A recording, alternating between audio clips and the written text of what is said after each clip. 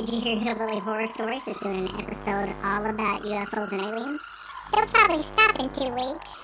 You're probably right.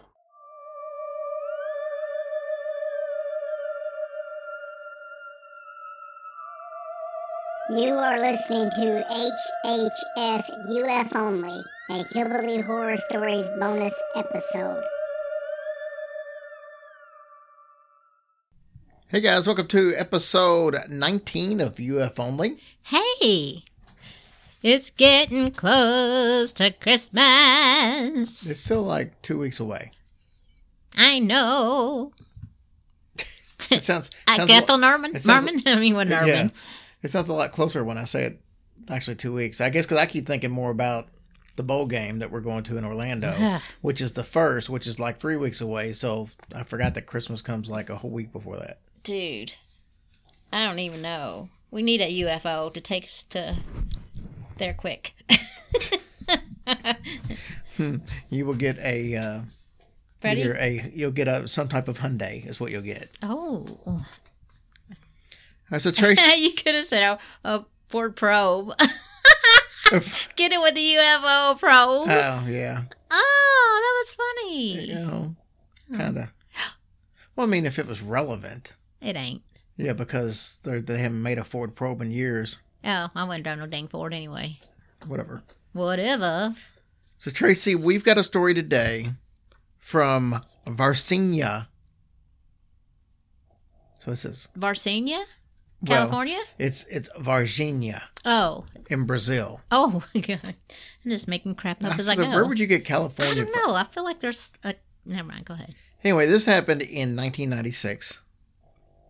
There was a series of events that involved a UFO sighting, a possible capture of an extraterrestrial being. Yeah. So, yeah. All right. I piqued your attention, right? Yeah. I said attention. Did you get me one for Christmas? I mean, I piqued your interest. Oh, well, I know what you meant. Did you get me one for Christmas? I did not. Oh. Because I didn't want you to have another thing in the house taller than you. You are so... So let's start with the UFO sighting. I cannot help it that I'm vertically challenged. Freddie? All right, let's go on. I want to hear about this sighting. I'll shut up now. So I actually had a hard time finding the exact dates on this, but I believe it was January 20th of 1996. Now I'm going to screw all these names up, but Opalina and Eurico de Freitas, they owned a farm in town.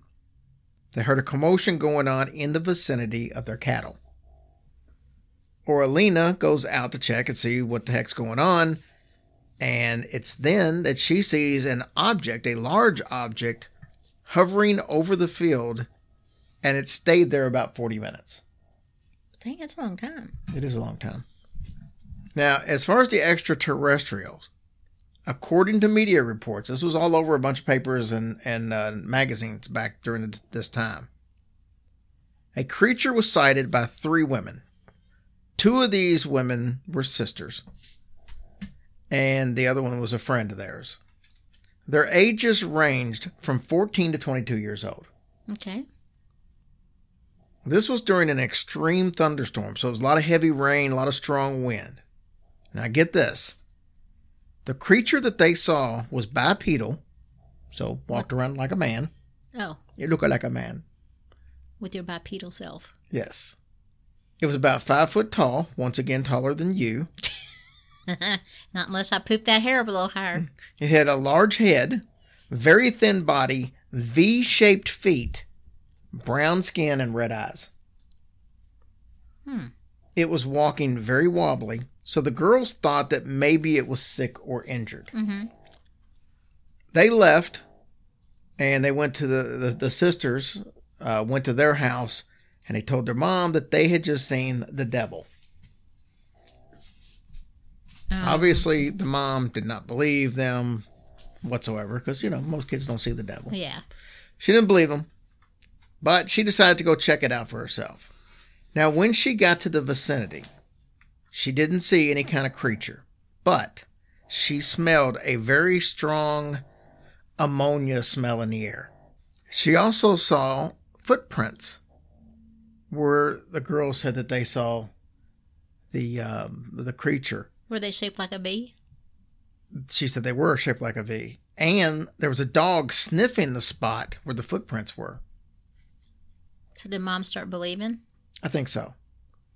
So the family, Mom included, started telling the rest of the family and friends about this experience. And then rumors began to spread throughout the whole city about a UFO sighting and the possibility that an alien had been captured by the Brazilian military. 2 days later, another creature was allegedly found lying on the side of the road. Not the same one. Not the same one. I mean, I guess it could be, theoretically.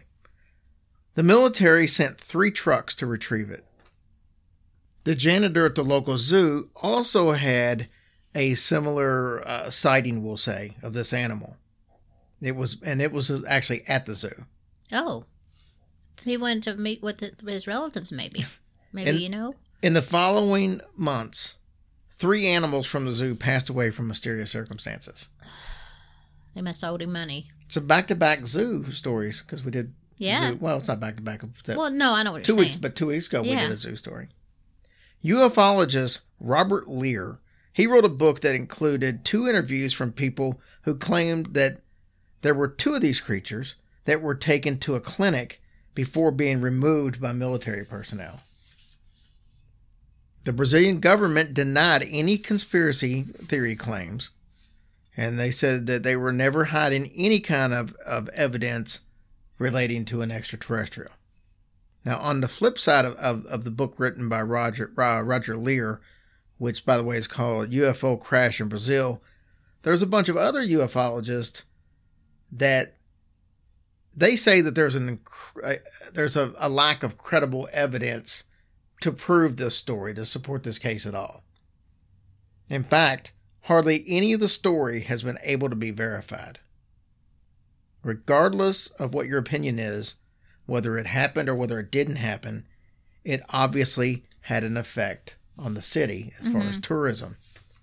Tourism has been absolutely great. They sell little gray alien dolls wearing soccer uniforms that's near the site of the incident. It's like a Roswell thing.